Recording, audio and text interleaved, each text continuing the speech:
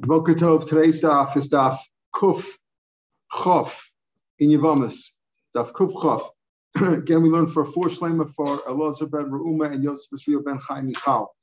And yesterday, at the end of the daf, we were discussing a machlokas between Rabbi Elazar and the Tanna Kamma. Rabbi Elazar said that the Tanna Kamma rather said that in the case where Reuben and Shimon were married to 2 women who were not sisters, but each of these women testified that their own husband died.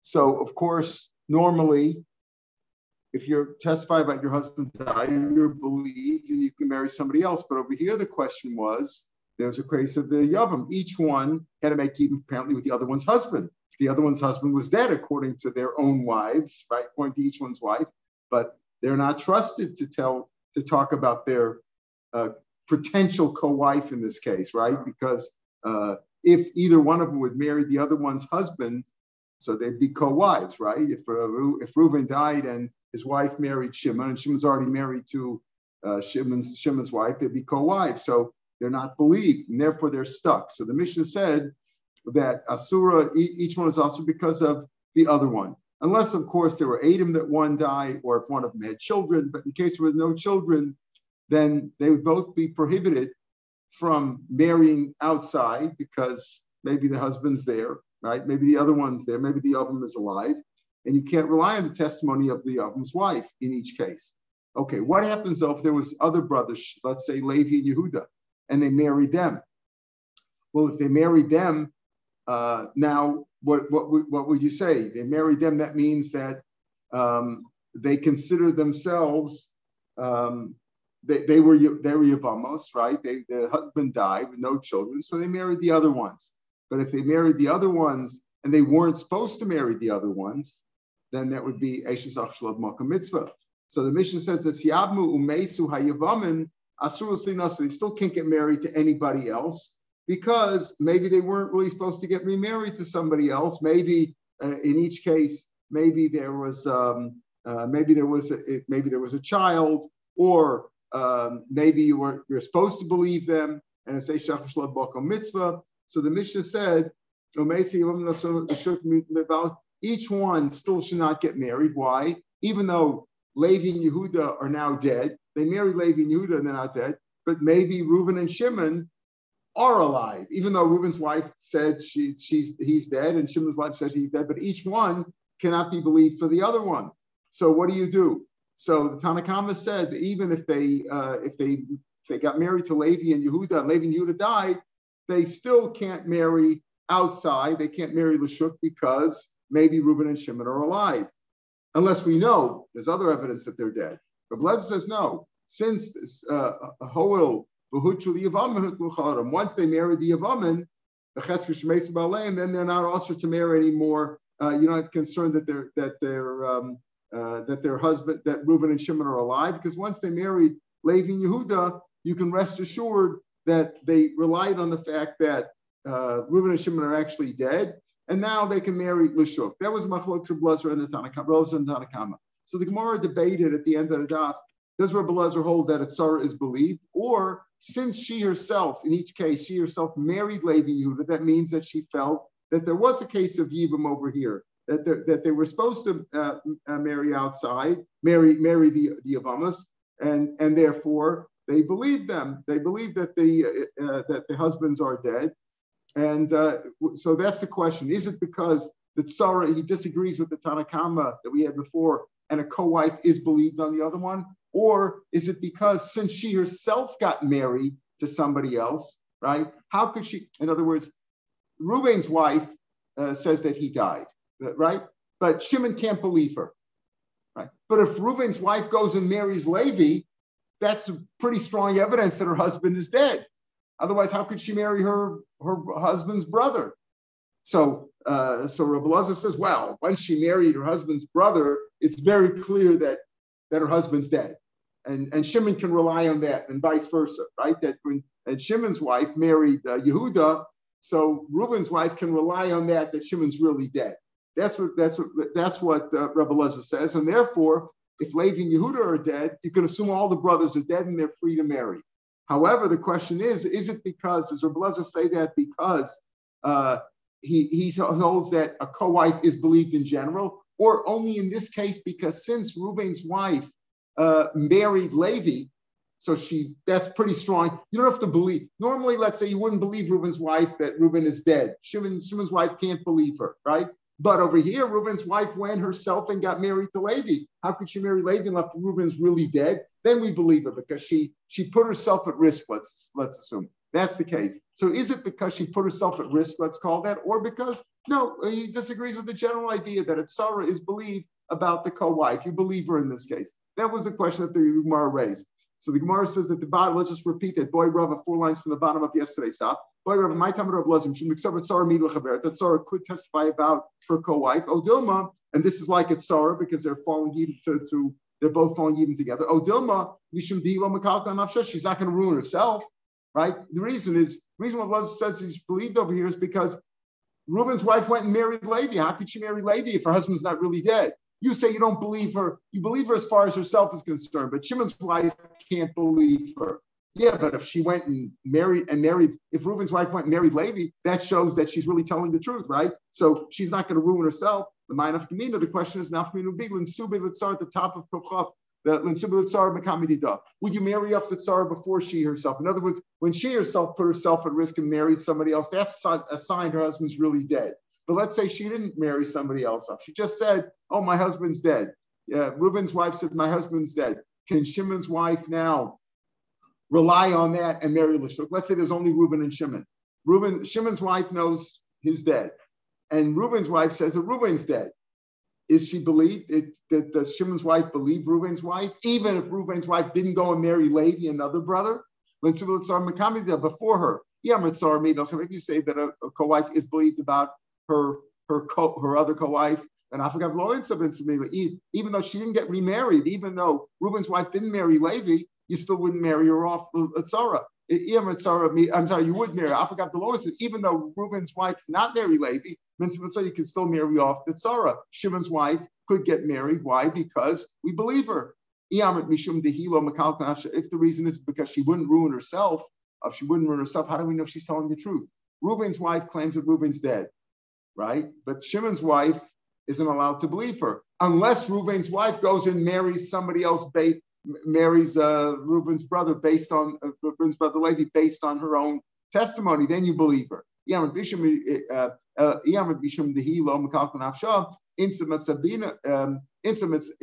she gets married herself, then Matzabina, let's say you marry after Tzara. If she doesn't marry, if she doesn't get married herself, in other words, if she doesn't put herself at risk, we don't believe her. That's the question. When Reb Lazar says that if they marry Levi and Yehuda and then Levi and Yehuda die, then they're free to marry the Shuk, and you don't assume maybe Reuben and Shimon are still alive anymore, like the Tanakama. Tanakama says they still can't get married because maybe as far as Reuben's concerned, maybe as far as Shimon's wife is concerned, maybe Reuben's alive. How do we know Reuben's dead? Because Reuben's wife said so. Well, we don't believe her. That's the Tanakama. Reb Lazar says, no, it's okay now. Once they marry Levi and Yehuda, it's okay. Why? Is it because Reuben, he disagrees with the whole concept and he says that Sarah is believed? So even if Reuben's wife did not marry Levi, still Shimon's wife is free to marry? Or do you say no? It's only because Reuben's wife went herself and married Levi, indicating that her husband's for sure dead, then you believe her. So if she married Levi, then it's okay for Shimon's wife to marry out, but otherwise not. That's the question. Tashma, try to bring Blezer says, since they're mutter, it says since they're mutter. Now, since they're mutter libamin, since they married Levi and Yehuda, they're free to marry. If you say the reason is because she wouldn't ruin herself, meaning she put herself at risk, that makes sense. If she married, we marry off the tzara also based on that. If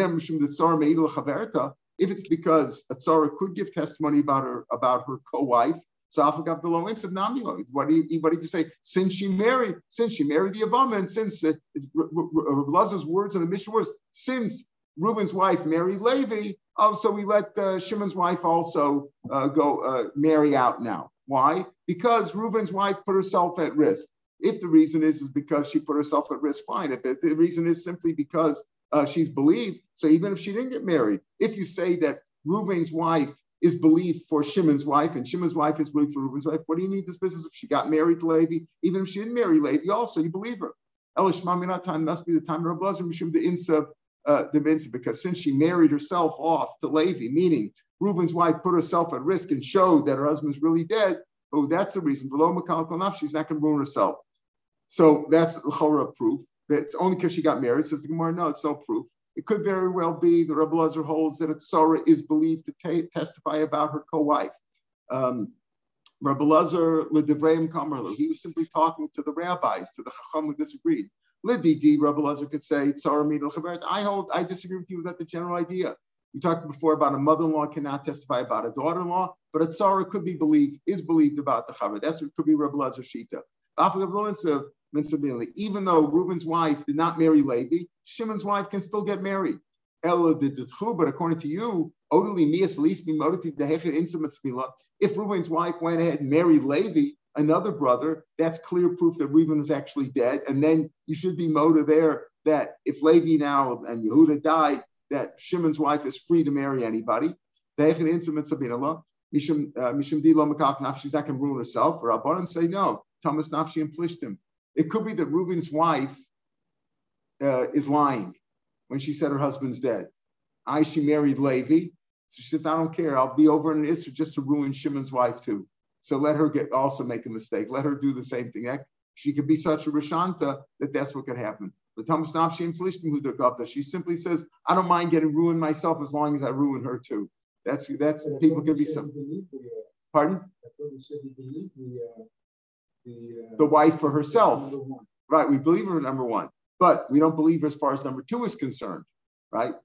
So the question of it is yes, but if Reuben's wife put herself at risk by marrying somebody else, by marrying Levi, and put herself, Rav Lezer says you can. Rav Lezer says she put herself at risk, then for sure. But the question is it only because she put herself at risk, or even if she didn't put herself at risk? Maybe Rav Lezer disagrees with the whole concept, and he says that a tzara, a co-wife, is believed. That's what we're trying to debate. So we said it must be only because she put herself at risk. Says no. Maybe Rav Lezer holds, I hold that you believed anyway. But you rabbis at least be motive to me when she put herself at risk that Reuben's wife must be telling the truth, and therefore allow Shimon's wife to marry anybody. And the rabbi said, no, it doesn't mean anything that she put herself at risk. Maybe she says, I don't care if I'm over at Isser and I'll marry my brother-in-law when I'm not supposed to. This way I can ruin Shimon's wife too. That's how much the hatred can exist. So he's still looking for proof. Tashma, another proof. We had this case before. A woman went overseas with her husband, and she comes and tells us, Meis Bali, my husband's dead. Tina says she can get married, but take to Ksuba, but Sarasa Asura. Okay, so she says, my husband died, we were overseas. She's entitled to get remarried, and she gets Ksuba. But the Tsara is not believed. Tsara Asura. Rabbi Lezer, we didn't have Rabbi Lezer the other day, it wasn't mentioned the other day, but here it's mentioned, maybe this is a brisa.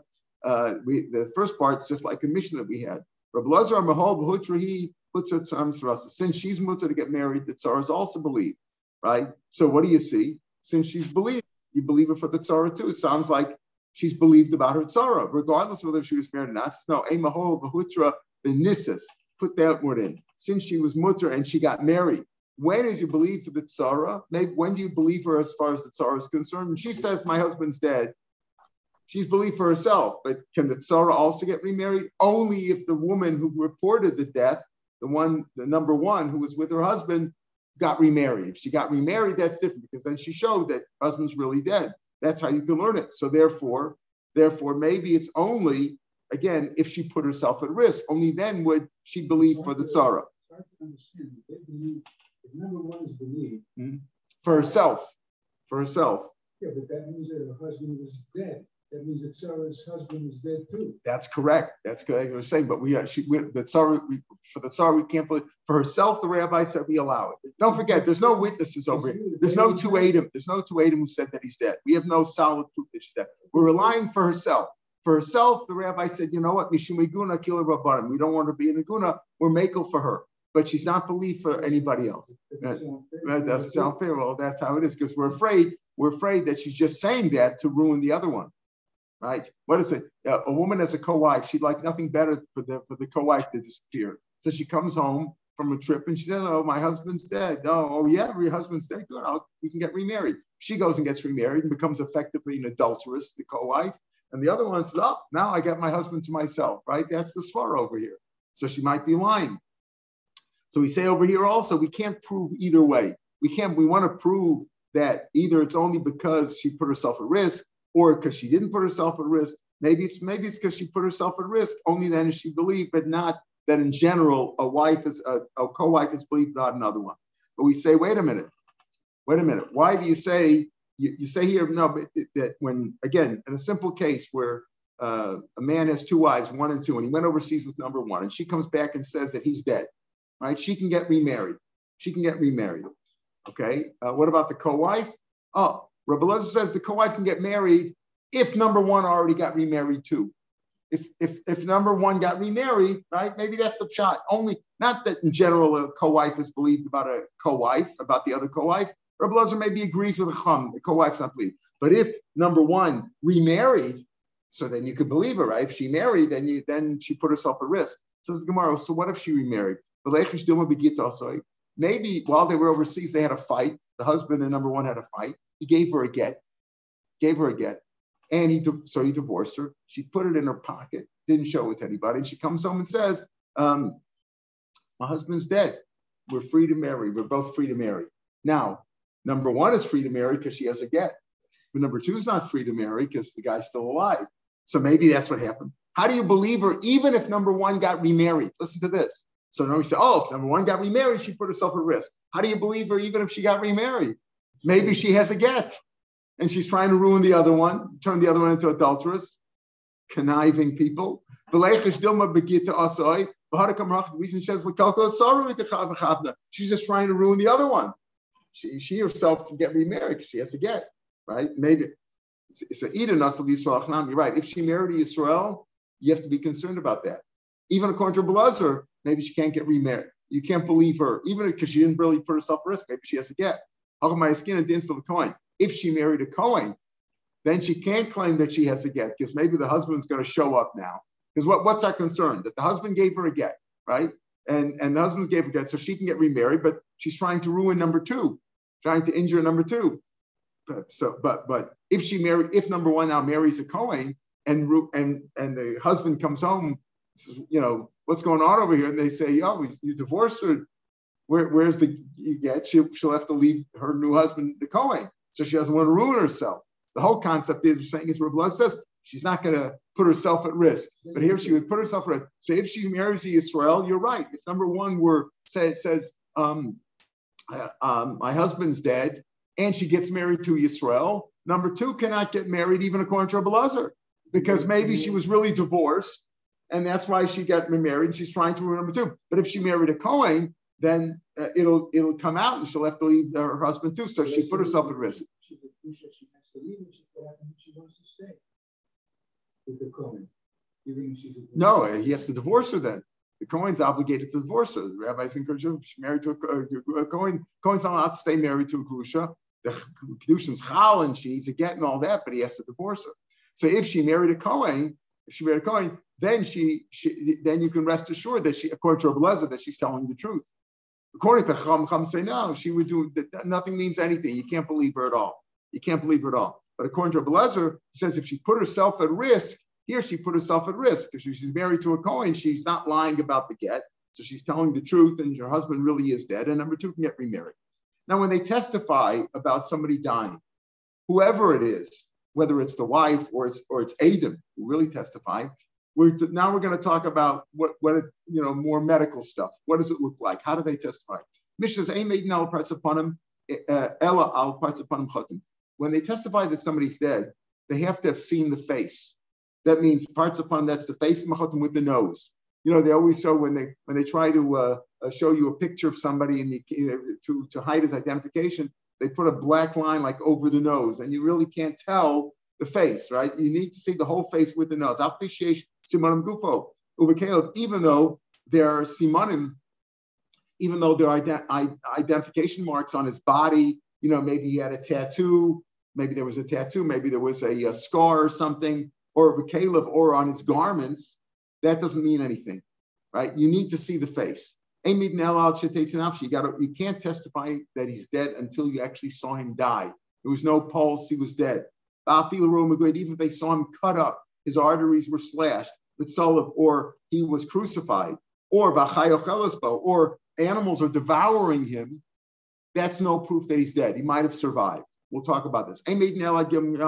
Also, a person decomposes after several days, right? So therefore, if you didn't see it within 3 days, you have to know it was within 3 days. If you see it within 3 days and you saw him, then you can identify that he's dead. After 3 days, the body decomposes, it bloats, etc., and you can't testify.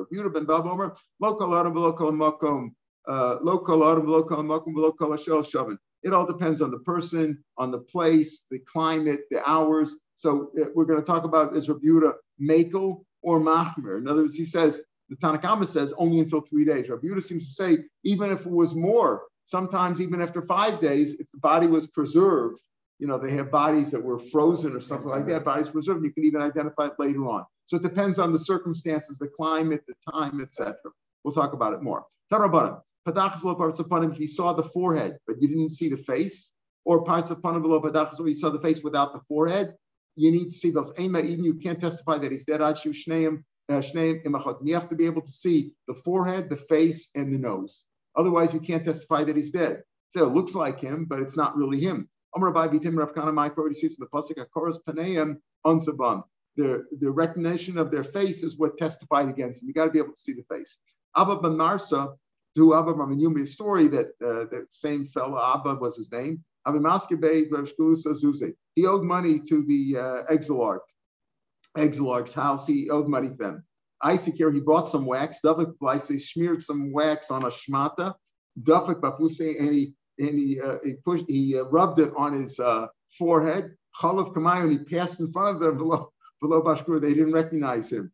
They didn't. In other words, if you disguise yourself even with a little something on your forehead or your face, you won't be recognizable, because that's the key. The key is you have to be able to see the entire face, including the nose, including the forehead. So he said, even though there are simanim on the body, a scar, a tattoo, or something of that sort, that's not good enough. You got to be able to see the face. The name of the siman of the Raisa is the concept of identification marks, not minat Torah. Why aren't identification marks okay? For a minute, we learned matzah kosher b'kis v'raniki b'tabaz. Let's say a man was bringing a get. Man was bringing a get from overseas or from wherever, and he was the shliach. He was giving him a get, and he lost the get. He lost it. A few days later, he found it. It was tied to his purse or to his travel case or to his ring. They used to have rings, like seal rings that that you could the seal on. It was tied to that. It's okay. Oshanim to Ben Caleb, or he found it among his furniture. I feel as mamruva, even after a long time, it's kosher. He can assume. Now here we're being matzah and Eishes Ish, right? He's giving a get. She's a married woman. How do you know it's the right get? Maybe it's somebody else's get with the same names. You have to, it has to be written l'shma. The get has to be written for them. And it's okay, because there was a simon. He had it attached to his own ring or his own wallet or whatever. That's okay. So you see a simon is the right. So Rabbi Lokash or Blazer ben Nave or Rabban. It's machlokas. Tanya Eimegnal Shuma. In other words, there's a machlokas whether simanim are d'oraisa or not, apparently, as we'll see. You can't testify about a mole, right? You can't say, well, this guy had a mole. You do give testimony. I said, the guy had a mole there. That's proof that it's him. One holds it's the Araisa, so you could give a simon based on that. One holds it's Rabbanan. Our Mishnah holds apparently that it's only Drabanan, right? That it's only simon is only Drabanan, so you can't rely on that. The other one holds no simon as Araisa. No, that's no proof. Everybody could hold that simon or minatoras. We had the pasuk, a correspondent, or it's not based on a correspondent. Correspondent is seeing the face. Simonim's the rice is based on the pasuk says v'chein taseh simla. So what's the point of simla? To show you, because people have a simon on that. So it shows you that simon is the raisa. Why does it mention that? To show that things that have a simon, you can return items based on a simon. I found something in the street, you give a simon, I return it to you. Simon is the raisa. So everybody could hold that. But the question is that maybe people born at the same time, Ben Gil is a person born under the same constellation, they have a similar tendency to get a mole in that spot. That you do find moles in the same kind of people in the same places. Presumably Marsavar, it's not Mitsuya. So that could be what it's talking about over there. You say the machlokas of Elazar ben Mava and the Chachamim is, can you give testimony based on a mole? No, the question there is everybody calls Simon as the Raisa, but this is not a good simon because many people born under the same constellation will have a similar mole. Therefore, it's not a good simon. It's not an ID mark. Can you give an ID and say the guy had a hand? Everybody has a hand. That's not a simon. Simon means something that identifies him. Or it could be that the machlokus here is that everybody calls up simon as a Raisa, but the question over here is a simon changes after death. After death, the skin can change and body decomposes. Then a mole does change lachar misa, and therefore you can't testify based on that. Marsavar, Einasulish doesn't change lachar misa; it stays the same. Some say everybody holds the simanim is only drabanan. This we still learn of a pasuk of a chen tasim also. That could be just an asmachta, but it's only a drabanan. The question over here is a mole a good distinct simon? Is it a good distinct ID mark or not? If the marsav is simon mubak, one says it is simon, you can testify based on that. Marsav la simon, that was a question about the moles. So the Gemara says, okay, so if it's only Rabbanan, we understand our Mishnah. Why don't you believe him? Why don't you say he had a scar or he had he had a tattoo or some other mark on his body? That's only Rabbanan. But the Ulahachlish and Damarava, Simon is a Raisa. If Simon is a Raisa, why can't you testify that this guy is dead based on a scar? Why do you have to see his whole face? So Tani Afishesh Simon and Begufo Ubekelev, right? So even though there's Simanim, you don't testify about that. Why not Simanim is the Raisa? The Gemara says the Simanim we're talking about in Mishnah are not good Simanim. Why? When he says Simanim Begufos, it means Gufo de Orach Begos. You're right. It could very well be that a scar would be a good mark, a permanent scar. But here when he says a simon on his body, he's talking about he was tall or short. Is that a good simon? Is Jim dead? Well, we saw a tall guy and Jim is tall, so it must be him. Not much of a simon. Caleb, the Chashin L'Shela, his garments is because maybe, how do you know it's his clothes? Maybe somebody else borrowed his clothes. That's not a simon. Oh, those were his clothes. I recognize that's his uniform. Maybe somebody who sent him. The Chashin L'Shela, if you're worried about borrowing, so why in another case in Bamatzida we learned that chamor b'simani ukaf heichim medrin? How do we return a chamor? Question is donkeys. They all look alike, the donkeys. But you can return it with the simon of a saddle. I recognize the saddle. That's the simon that he has. Why do you return that? Maybe the saddle was borrowed. How do you know that? Maybe you lent it to somebody else and it's not his donkey. It says lo shali and shich, when people don't lend out saddles, the maskevle lechamra, because it makes a sore on the donkeys. In other words, the saddle, once it's used to sitting on a particular donkey, it develops the shape of the donkey's back, and then people don't use that saddle on another donkey because it'll make a sore. So people don't lend those out. So how do we find? What about the case of the get? You said before, if a man lost the get and then he found it attached to his saddlebag or his purse or his tabaz, how do you return that? Maybe those are borrowed also. The answer is tabaz chayshel. When people don't lend out their ring, it's like a seal ring because people are afraid that somebody will use it and forge a document based on that, right? Rashi says the guy will take the ring and sign it and go to the forger will take it to the wife of the owner and say, look, your husband told me to give you to hand over all your money from the safe to me, so he'll forge it. People don't lend out their purse, their wallets, because it's like superstitious. It's like I'm giving him my mazel. B-boy same where you could say, or you could say the reason why the garments are not a good simon is not because they're lent out, and then we have to explain why these other garments aren't lent out. Simply because also, what was the simon on the garments? They were white or they were red. That's not much of a simon. A lot of people have white or red garments, so it's not much of a simon. So could very well be that simon is the raisa, but over here we're speaking about where you didn't have really good simanim. But if you had good simanim, like the man had a tattoo today, probably wouldn't be much of a simon because they all have tattoos, right? But if you had a particular scar, then maybe it would be acceptable. The Mishnah says, even if you saw him cut up, his arteries were cut up, you can't testify that he's dead. He may not be dead yet. You're saying that a person who was cut up, he can live.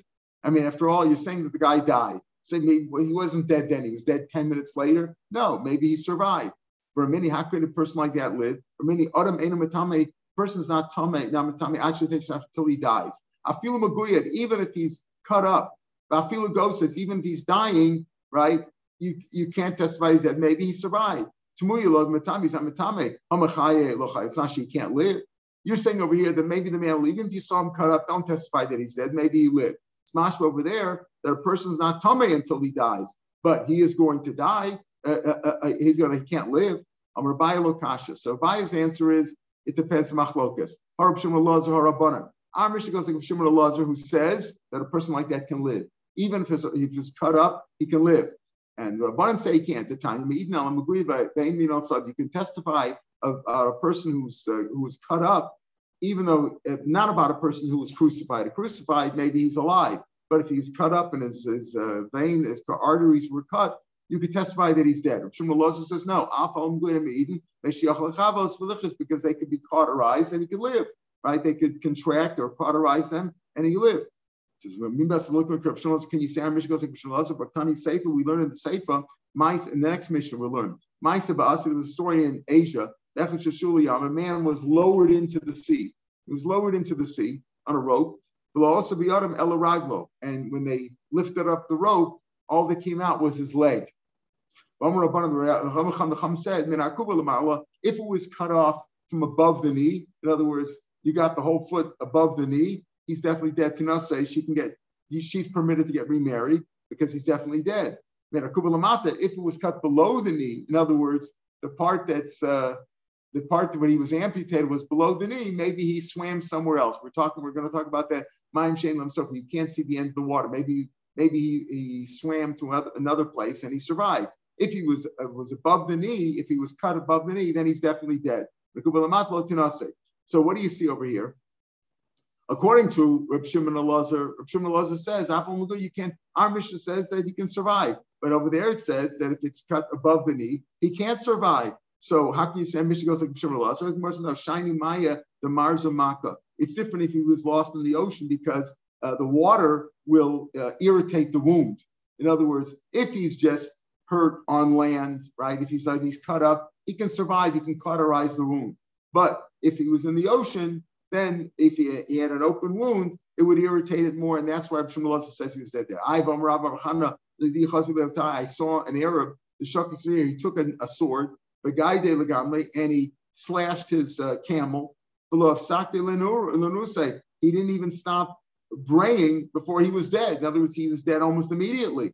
So you see over here that they don't survive if once his arteries were cut. He was a very weak camel. He was half dead anyway, and that's why he died. But according to Shimon Elazar, just the fact that he's cut up doesn't mean anything because the wound can contract or cauterize, and it'd be okay. And the ocean is different because in the ocean itself, maybe the salt water, whatever, it makes it worse. So the question over here is: if a person is cut up, can he survive or not? Our Mishnah says he could survive. We have an opinion that he can't survive, and therefore you could testify that he's dead. So he said, our Mishnah of Shimon Elazar over there speaking to Rabbanan. Rava gives a different answer. Amar, the Sakim Melubenes v'Devrei. Our Mishnah is speaking about. You're right. Normally, if a person has his arteries cut, he can't live. But our Mishnah is speaking about where he was cut with a hot knife, and the hot knife itself cauterized the wound. That's what happened. The Sakim Melubenes like a white red hot knife, and everybody agrees there that he can live. So it is possible to be cut and survive. Okay, but still we know that's pretty rare. The Mishnah says, or if an animal's devouring him, you could still say that he could survive. That's only if he's not the animal is not devouring, let's say, a vital organ, right? But if he's but if an animal is eating up his vital organ, he's eating up his heart there, or his trachea, whatever, his lungs, he's dead. You can assume that. Shachabo Shnayim O Rov Shnayim Baruch Me'idin. Rabbi Shmuel says, let's say a man, somebody could, just like we talk about shechit of an animal, the shechit of a man, his trachea and esophagus were both severed, or mostly severed. Shachat bo shnayim o rov shnayim, and he ran away. Somebody cut him. He was in a sword fight, and they cut him across his neck, and they severed both vital organs there, and he ran away. Meaning, you can testify that he's dead. He might have run away, but he's not going to get very far. He's going to be dead. you can testify that his wife can get remarried. Let's say that happened. A man had his vital organ, his esophagus and paper were both mostly severed, and he was laying there, Varamas, and he hinted and he said, quick, write a get for my wife so she shouldn't have to fall yibum or chalitza. You can give it assuming that he's alive. The answer is chayu v'sofalomas. He's alive now. You better give the get right away, because if you only gave it after he's dead, then it's too late. But he's right now, but he's going to die. She can testify now. How long can a man live like that? If his vital organs are severed, he's not going to live very long. Maybe a few hours or not even that. But you can testify the next day that he's dead, but he's alive at that point. If he's wanting to give his wife a get right there, or maybe like we learned yesterday, he appointed the other guy a shliach to accept the get for her. And in that case, if he knew that she didn't want to marry his brother, then maybe it would be a schus for her. Wait a minute, if that's the case, if you're saying that if you severed somebody's vital organs, he's definitely considered dead. He might not be dead now, but he's going to be dead in a few hours. So if that's the case, if he did it by accident, let's say by accident, you were chopping a tree and your axe went and severed the guy's neck, and you should go into galus, right? You killed him b'shogeg, right? Why do we learn that you don't go into galus, but you did kill him? If you did it by accident, you should go into galus. That's different. So we're afraid that over there, it wasn't his action alone that killed him. You're right. You go into galus if you killed him b'shogeg, but it could be over there that it was windy and the wind aggravated the wound. In other words, had it not been so windy, he might have survived or might have survived longer. But over here, maybe the wind had an effect because you opened the wound, and then the wind came in and caused him to die. Or maybe the man was so upset and he was struggling and convulsing that he hastened his own death. Because if you hasten the death, that means he didn't just die based on the person who axed him, but rather was his own action. What's the difference if the reason is because of the wind, or the reason because of himself, because of the wounded person himself hastening his death? The shachtim based on the shayshel upirch. Let's say the person who hit him with the axe holder. It was done in a room. There was no wind. It was a house that was totally enclosed, like you say, a house that was made out of marble. There were no windows there, so there was no wind. But he was convulsing. If the reason is convulsing, that's why he doesn't go into galus. Fine. But if there was no wind and he didn't convulse, then in a chanami, then the person the axe holder would go into galus because he killed him. Or let's say it was outside and he didn't convulse, so it was the wind that did it. So again, if you hold against the wind, if you hold against the wind, so when there's a wind, then you don't go into galus, but otherwise you would go into galus. And if the reason is because he convulsed, if he didn't convulse, and there was no wind, then you would go into galus based on that. So it depends what your reasoning is. Rashi says in the third line, based on the second line, Shein Shem Ruach, Lishna Duruach B'Vaso, he would go into galus. He died because himself. And as if the reason is that you don't go into galus is because you didn't really do it because the wind did it. There's wind. If there's no wind and he dies, then it's your fault. You go into galus. If the reason is because of convulsing, right? So he was outside and he didn't convulse. He didn't convulse and he died, then you would go into galus. It's only if he convulsed himself means he hastened his own death. Rabbi Yehuda said, we said in the Mishnah that all testimony, you have to see his face, etc. We said if you hold simanim is d'oraisa, then it could very well be if there was a good siman, you could testify based on that, a particular scar or something of that sort. But you can only testify within 3 days of death. If you say you came across the body and it was clearly, many days later or weeks later, you can't say I saw him because maybe it looks different now that the body has been decomposed. So Rabbi Yehuda says it all depends. Then you don't say 3 days. It depends on the circumstances, the climate, what was going on over there. So the Gemara is like this. Rabbi Yehuda ben Baba. Rabbi Yehuda says it all depends. He says, Rabbi Yehuda says at the end of the Mishnah, Rabbi Yehuda ben Baba, look, not all people, not all places, not all hours, not all the same. There may be difference of day or night. Is he going lakula when he says this, Polig? And he's saying, no, sometimes you can even testify even after 3 days. Oh, l'chumra polag, or is he saying l'chumra and saying sometimes you don't even have 3 days? Right? That's the question over here. So Tashma, do have a story. The Tava B'Karmi, man drowned in that place in Karmi, Vasku Abehedya, and his body washed up at Behedya in a different place. Lebasar Tlosyam, after 3 days, Lebasar Tlosyam, the Insa Rav Dimi Menardol is Visra. Rav Dimi from Ardol allowed his wife, permitted his wife to get remarried based on that testimony, even though it was more than 3 days. In other words, his body clearly washed up 3 days later. Vasu, and so it must be that here you see that he's going Lakula. Vasu Ahugava, there was a story of Diglas, a man drowned in the Diglas in the Tigris River.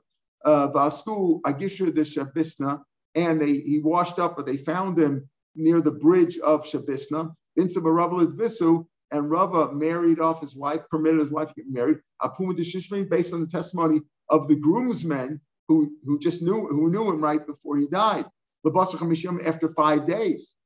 After 5 days, not 3 days. Paul, if you say he's going Lakula, Rabbi Yirmiyah is saying Lakula, he's saying sometimes you get allowed even more than 3 days. So in the Davik Rabbi Yirmiyah, went like Yirmiyah. Eliyam L'chumra, Paul, if he's going L'chumra and saying that there are times when you don't even have 3 days, right? So in the Davik, come on, who are they going like? It was after 3 days, after 5 days? She says, no, could be that's no proof in there at all. Shiny Maya did something. Water is different because water can cause the body to contract, meaning it doesn't bloat up. It doesn't bloat up right away.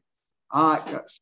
So therefore, you can't prove anything from this question. Was Rabbi Yehuda ben Bava Mekel or Machmer? Rashi to come down the Kamei Mina Dom Yama Bas Rabbi Yehuda Lememer Yesh Lana Welcome Osha She'ena Ma'al Paroch L'Shtanas V'Yochel Amen Afil Achim O L'Chomer the Kamer Tanakama Ad Shlosh Yamen Meidin Bas Eil Lememer Ham Afil Tav Shlosh Yamen Meidin. So can you prove? You can't prove in this case because in this case they were both cases where the guy was in water, and when he was in water, the body contracts, it doesn't expand. So wait a minute, Bummer, we just said on Amid Beis before Maya Marzu, right? Maya Marzamaka, that the water irritates the wound. Remember we said, according to Malaz says, no, the body can cauterize and you can't prove anything if there's a wound. Maybe the body will heal and you can't prove. Well, what do you mean? But the Mishnah said that the guy was lowered into the ocean and they picked him up and all that came up was his leg above the knee. He's dead. What do you mean? Maybe it was God. Says, no, there the water irritates the wound more and he dies for sure. So here you're saying that the water contracts the body and it stays intact. There you said that the water irritates the body. When there was a makkah, when there was a cut open wound, all you have is the leg. That means it was cut off. The leg was severed. That's a pretty big wound, right? The leg was severed. Then the water makes it worse. Maybe the salt water irritates it even more. If there's no like the body's totally intact, the guy drowned, the body's intact, then mitzvah summons, then the body contracts and doesn't lose its ID. You could still ID the body even days later. That's only if when the body washed up and the body came out of the water, chazi b'shat, they saw it right away. But if the body stayed there afterwards, it bloats up. In other words, if they could identify the body, if the body was in the water intact without a wound, then it might stay even for more than 3 days. Even if you hold that, we can't prove as Rabbi Yehuda ben Bava being Mekel or being Machmer, because it could very well be that the cases that you're bringing down are cases where it was in water, the body was not wounded in any way, so there was no wound for the water to irritate more, aggravate more. The body stayed intact, and then as soon as the body came out of the water, they identified it because the body was still intact. But if they waited a couple of days afterwards, then the body would begin to bloat, and you couldn't identify it anymore. Now, let's say he fell into water. Can you testify? We're saying over here, can you testify if you saw the guy's face? If you hold someone as the Raisa, maybe a real good simon would be good too. And according to some, if he was really, if we said if he was being devoured by an animal in a place where a vital organ was, you can say he's dead too, even if you didn't take his pulse. But there was an animal devouring his organs. You can assume that he's dead. And even Maguya also, according to some, says Maguya, you could testify that he's dead. What about if he's just drowned? Guy goes down, can you assume he's dead? Nobody can stay in water, hours and hours. So so here we come to the question, water that has an end, meaning you could see all four sides, like a lake, or you could see all sides, or a swimming pool. So the Mishnah says, Ben Sheish himself, Ben Shein himself, whether it's self, Ishto, so you can't marry off his wife. Maybe you survive. That's Rameir's sheet. Rameir holds even water, which you could see the end, you could see all sides. He didn't come out. You saw the guy go down. 2 Adam were there. They saw the guy go down, never came up. So isn't he dead for sure? Rameir says no, maybe he survived. He fell into a pit of water, a guddle, a big pit. After 3 days, he came out. After 3 days, he came out, and somehow he survived in there. Maybe he found an air pocket or something, or they couldn't see. So Meir says, based on that, you can't assume he's dead.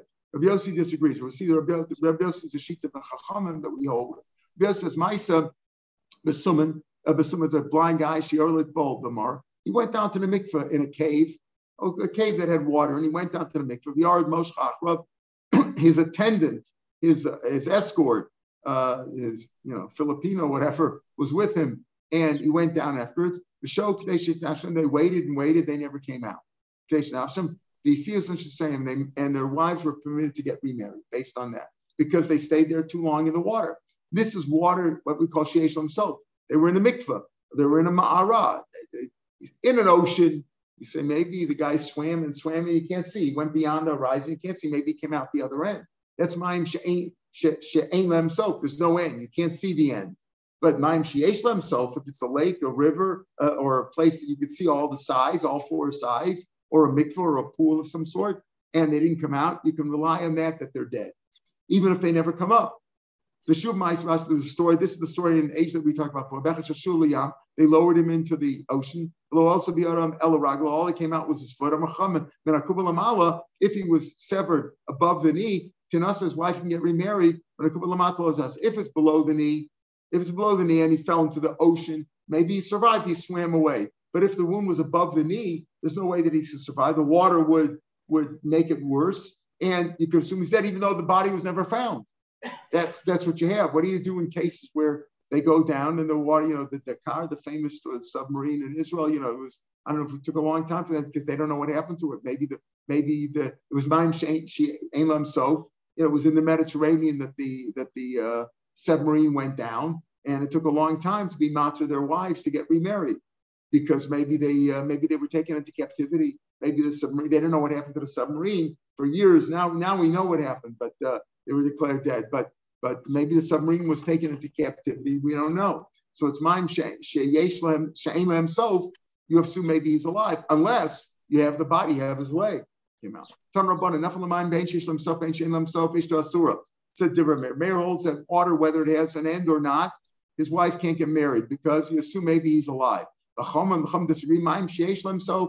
it has, if you could see all sides and it's like a lake or a pool, then he didn't come out long enough for, nobody can hold their breath that long for hours. Ishto Materis' wife is allowed to get remarried. Shein himself, Ishto Asura. If it's no end, like an ocean where it goes on and on, you can't see the end, then his wife cannot get remarried because maybe he came out somewhere else. Maybe he washed up ashore, he swam ashore at the other end. What's Ma'im she'esh himself? If you stand at the edge and you can see all 4 sides. But if you can't see all 4 sides, that's Ma'im she'ein himself. It's like the Mediterranean goes out to the Atlantic and you can't see. Maybe he swam and got ashore somewhere else. Tells a story. The Tava Ba'agma de Simki, a man drowned in that swamp called Simki. Insab Rav Shila, the best Rav Shila married off his wife. Amalei Rav l'Shmuel. So Rav said to Shmuel, Tanash B'sei, that's Ma'im she'esh lehem sof. You could see all the sides. How did he allow his wife to get remarried? Let's put this Rav Shila in Chayrim.